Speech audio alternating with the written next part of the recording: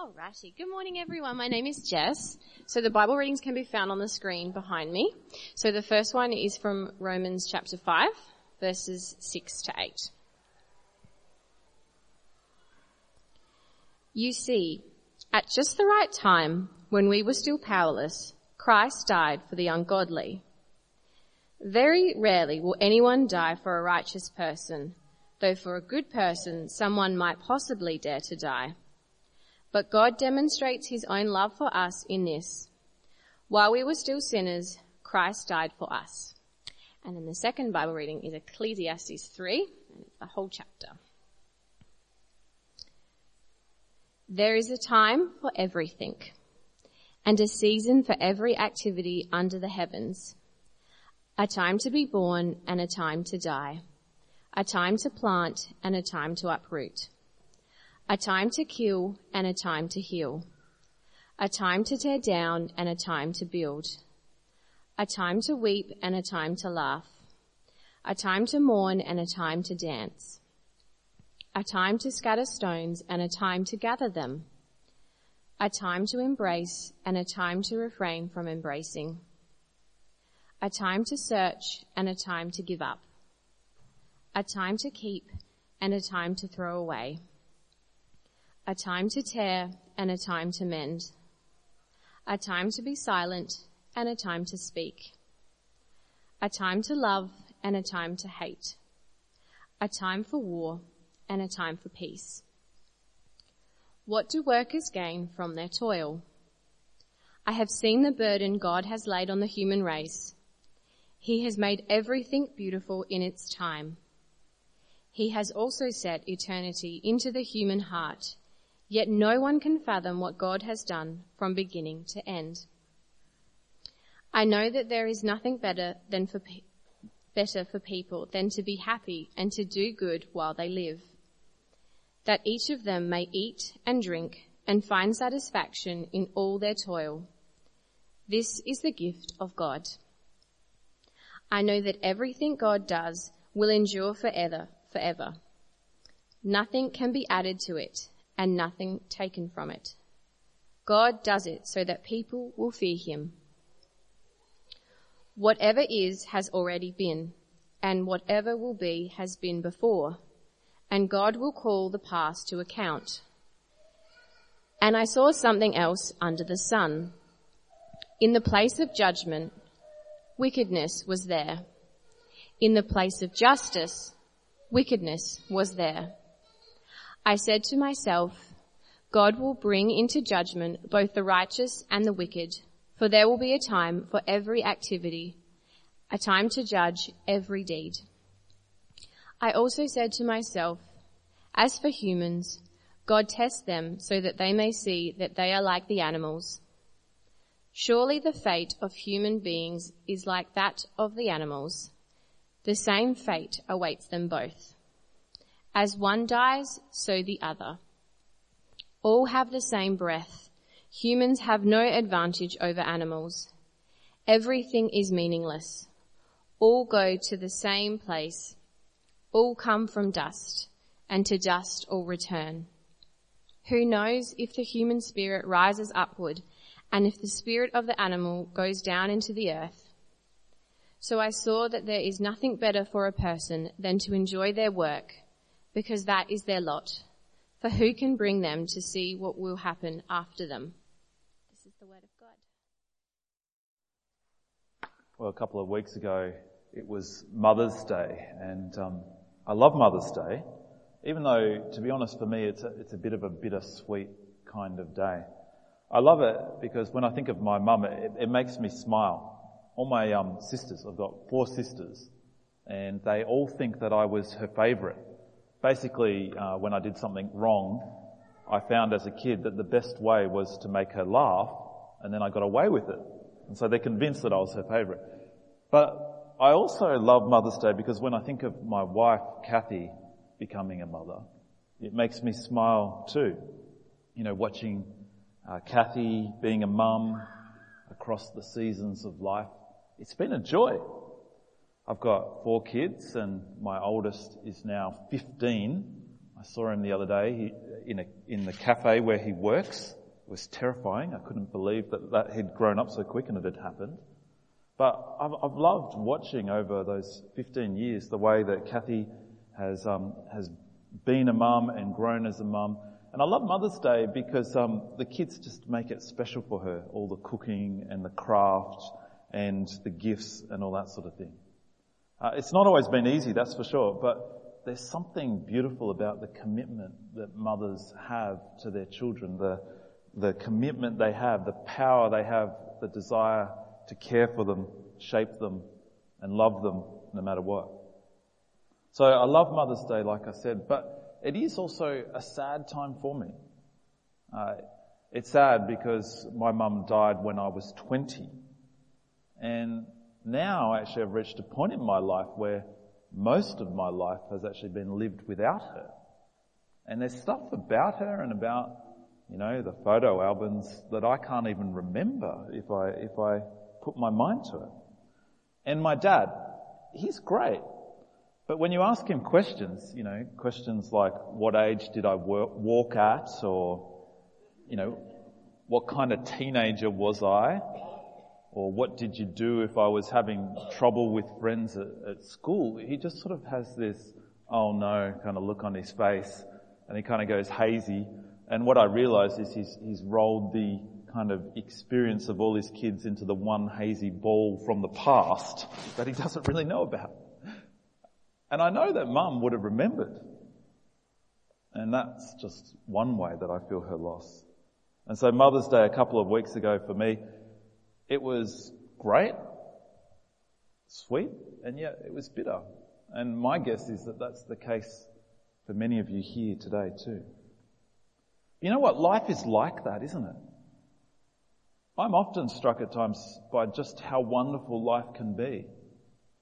And then sometimes even on the same day, I'm struck by just how awful and bitter life can be. And of course, the sweeter something is in your life, then the more bitter it is when you lose it, whatever that is. Whether it's a person, a relationship, your health, a job.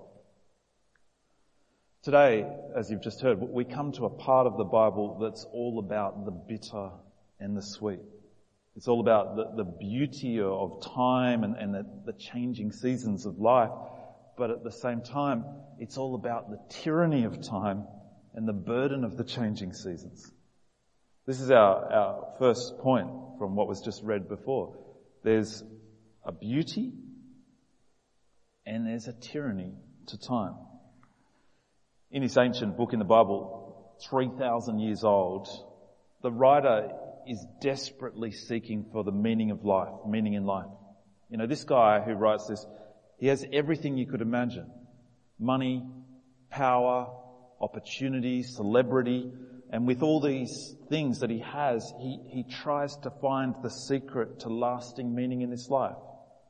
And what he does is he takes God out of the picture. And he goes looking for meaning in all of the typical kind of places. Places like money, alcohol, sex, career. And he tests each one of these things to find lasting meaning. And then he condenses down in this short book what many of us would try over a whole lifetime. But at every turn, what he finds is that meaning doesn't last. Just when he manages to find it and reach out for it, to grasp it, it's like it evaporates and just slips through his fingers. There's no way for him to nail it down. And one of the reasons for this, he tells us, is because you can't nail down time. Listen again to how the writer starts this chapter. He writes, "There is a time for everything and a season for every activity under the heavens, a time to be born and a time to die, a time to plant and a time to uproot." You notice the rhythm of this, the kind of beauty of this. It says a time to kill and a time to heal, a time to tear down and a time to build. There's a beauty to the rhythm, but there's also a tyranny. A time to weep and a time to laugh, a time to mourn and a time to dance. there's a sense that we have to dance to the rhythm of a drum that we're not beating. Life swings between good times and hard times and everything in between, and we have far less control over the changing of the seasons than we might think. It's kind of like we're a boat on the sea without a rudder or without sails or without any meaningful way of controlling our destiny. It's like we can reach out over the sides and sort of paddle a little bit, but when a big enough wave comes along, there's nothing we can really do. We're going to be taken with that wave whether we want to or not. Have you found life to be like this? Have you found that it feels like you can kind of reach over the sides and control your direction a little bit, but there's so many seasons in life that are forced on us. The jobs that we were, so thrilled to get at one point in our lives can enter a grinding kind of season of working day in, day out. Or the marriage that we chose so happily can become a season of hard work, or a season where it ends tragically, suddenly. The children that we desperately wanted can carry us into a season of exhaustion or self-doubt, a time that kind of holds up a mirror to us and reflects back our feelings of inadequacy or failure.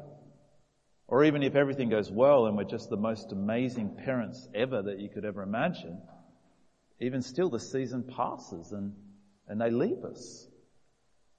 And then sometimes in life we find ourselves in seasons that we never even imagined.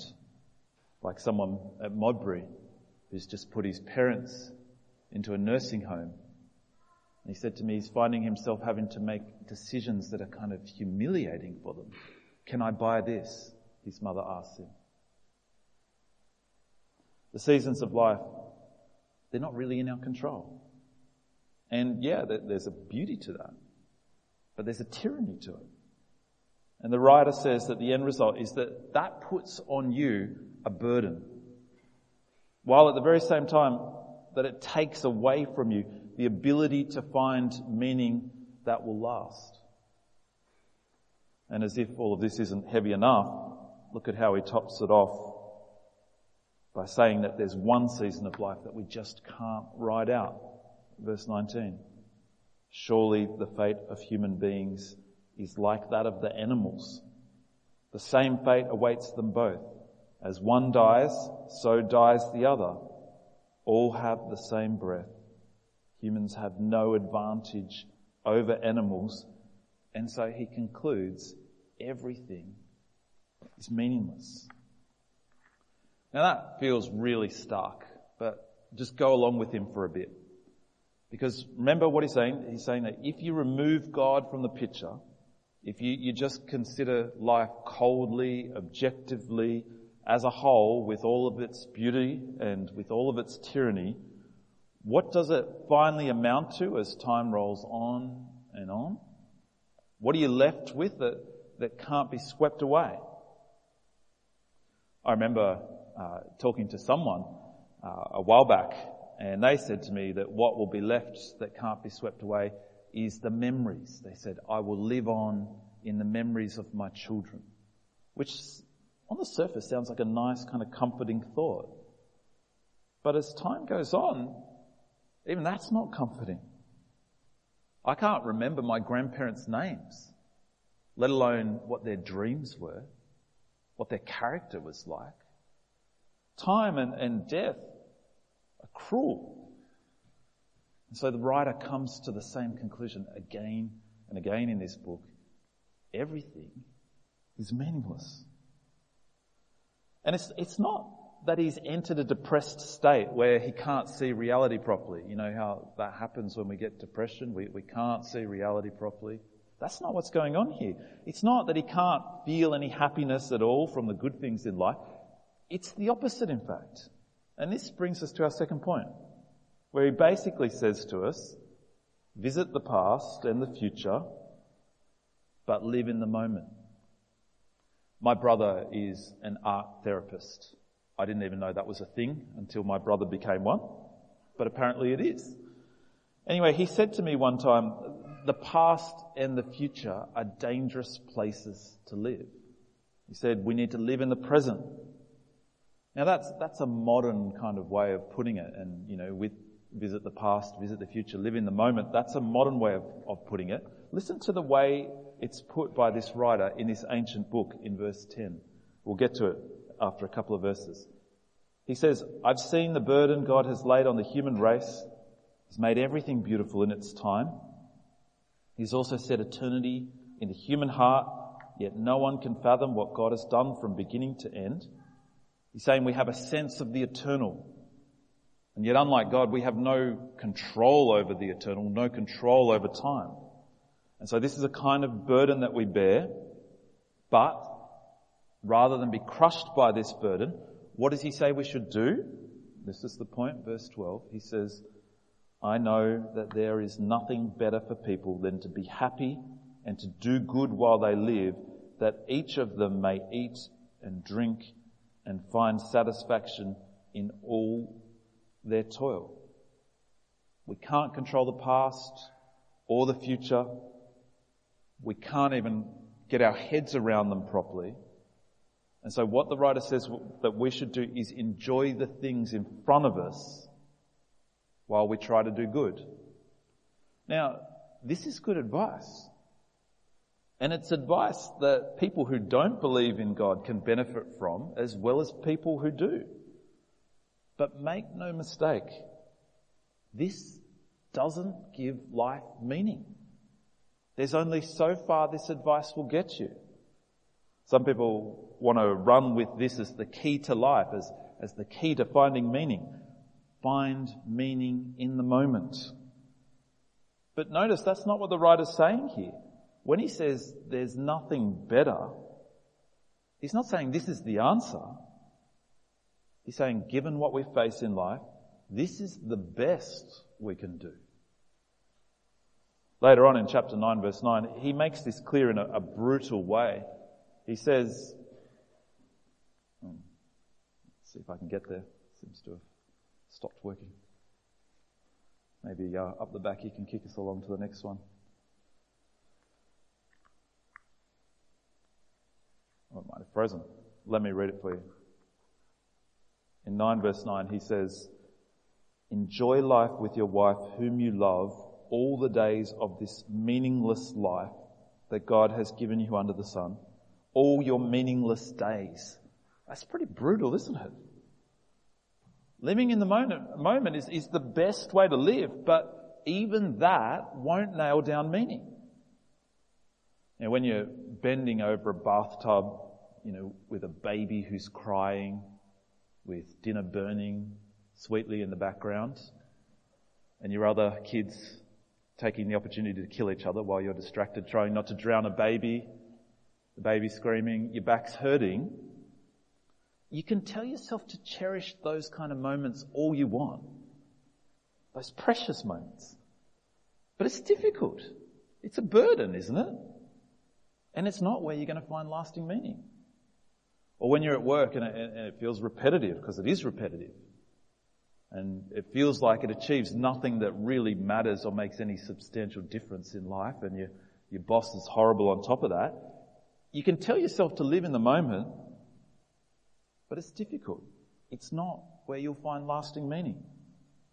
If all you have is the advice that you really should try harder to live in the moment and make the most of every day, because that's all you've got, well, the reality is that is meaningless too in the end. And eventually, it'll get to you. It'll suck the life out of you. But the writer is actually telling us much more than that. Remember, the writer is saying, if you take God out of the picture, then everything is meaningless. If all you consider is everything under the sun, but nothing else, just what's under the sun, then it's meaningless. But here and there in this book, he can't help but bring God back into the picture. He can't help but give us moments where he shows us the difference that God makes. And so this brings us to our final point. God designs the whole. And he gives us each moment as a gift. Look again at verse 10, which we just looked at, but have a look again. He says, I've seen the burden that God has laid on the human race. He has made everything beautiful in its time. God holds the whole picture in his view. More than that, God designs the whole. And he makes it all beautiful in its time, in his time, really. Verse 11 goes on, he has also set eternity in the human heart, yet no one can fathom what God has done from beginning to end. We just can't do what God can do. We can sense that there's more to life than the part or the moment that we're facing, but we lack the perspective and we lack the control that God has. But here's the thing. When you know that God shapes the whole, and when you know that you can trust God with the whole, that enables you to live in the moment. But not in a desperate way trying to make the most of each day, not trying to nail down meaning for ourselves. This is something quite different.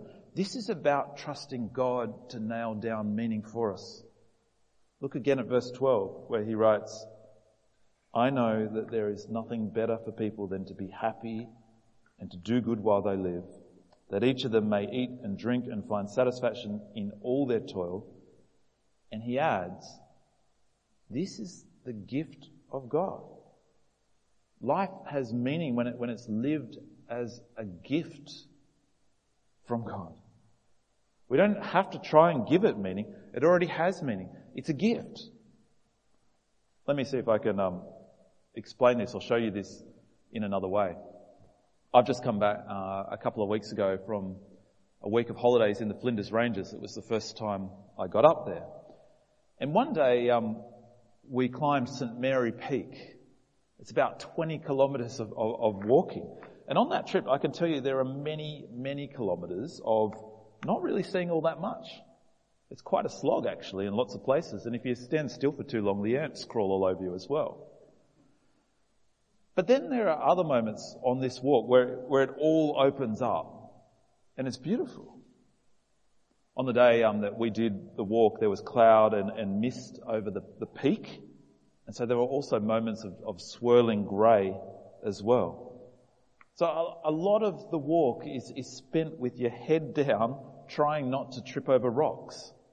We started at about 8:30 in the morning and we didn't finish till about 4:30 in the afternoon.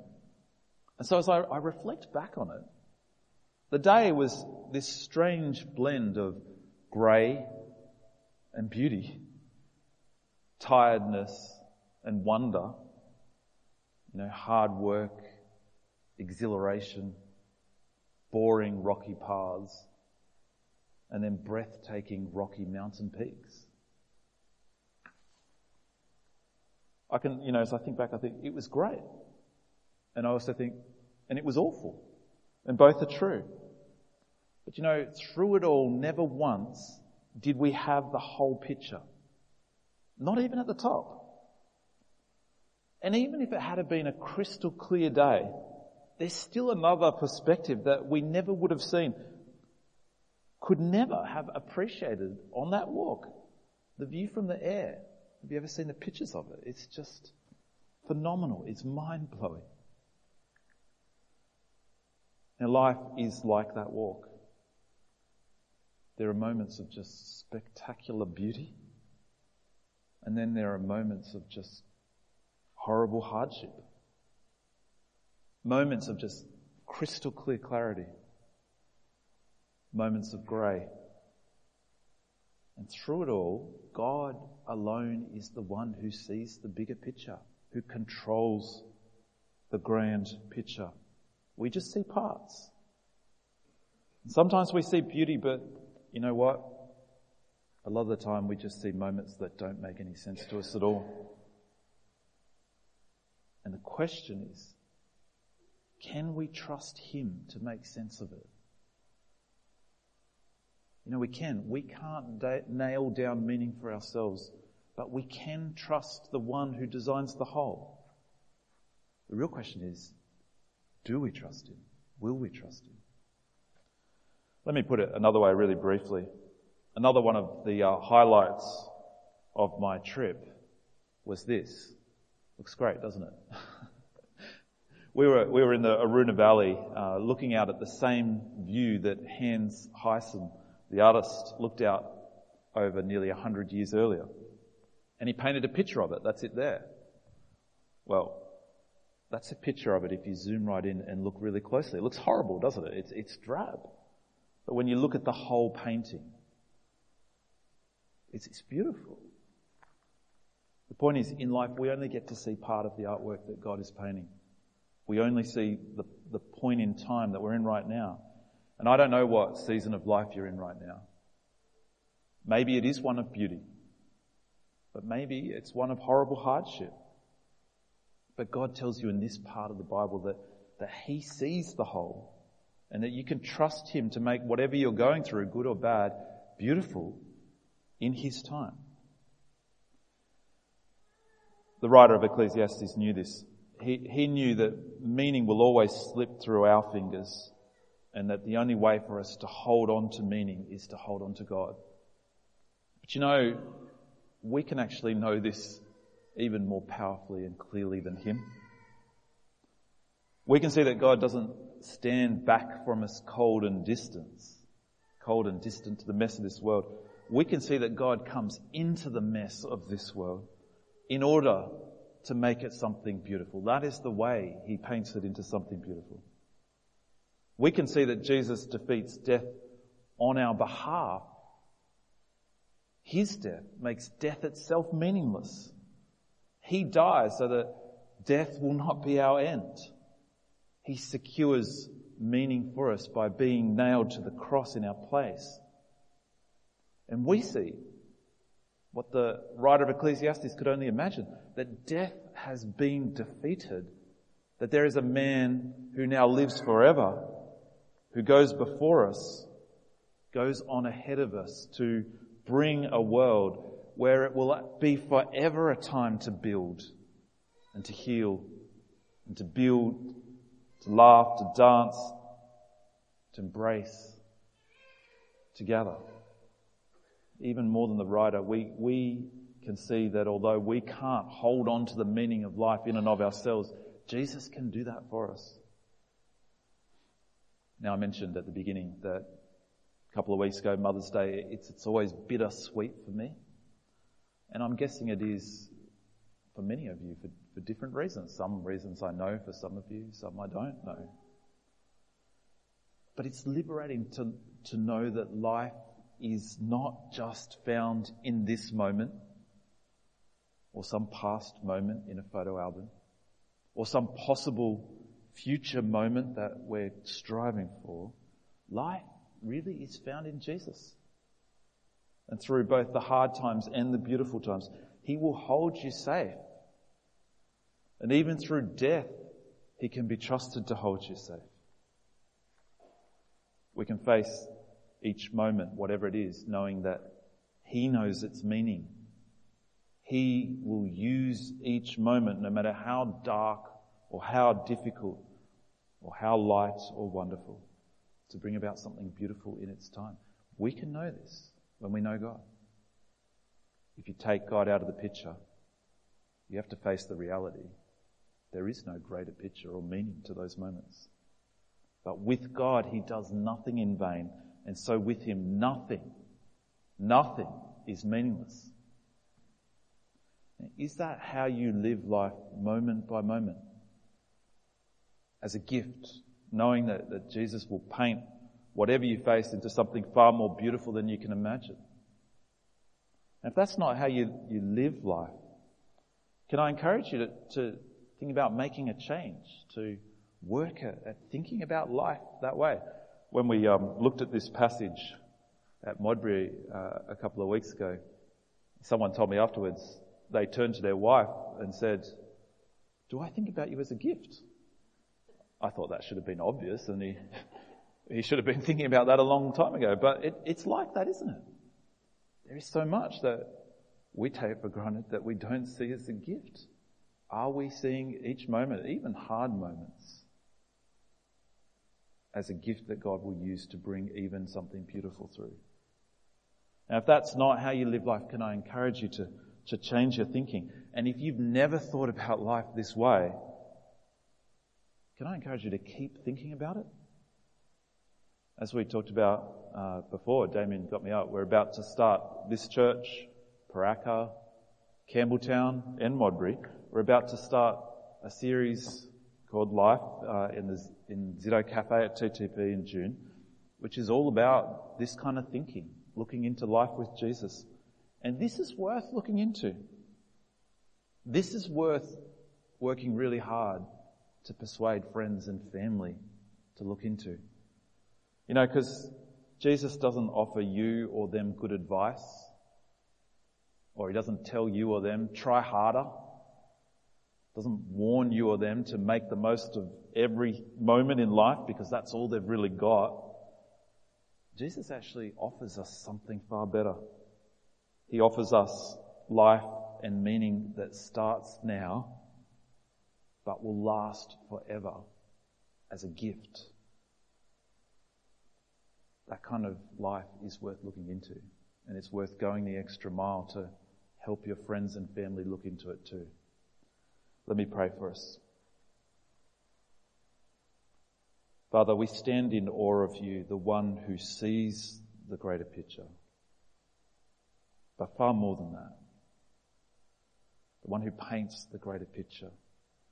Lord, we are so baffled and at times just lost in the swirling grey of the hardships that we find ourselves in, present or the pain of past ones that still stick with us. And we cannot imagine how you are doing something with this mess of this world. But you are. We know it for a fact because we know that Jesus entered this world and experienced the mess of this world to bring about that beautiful picture. Lord, help us to trust you, to trust what you are doing across time and what you are bringing about. Lord, help us to see each moment, each person, even hard times, hard people, as a gift from you. Lord, we pray that you would use us to point others to Jesus, the true meaning of life, the only way we will know meaning in life. We pray this in his name. Amen.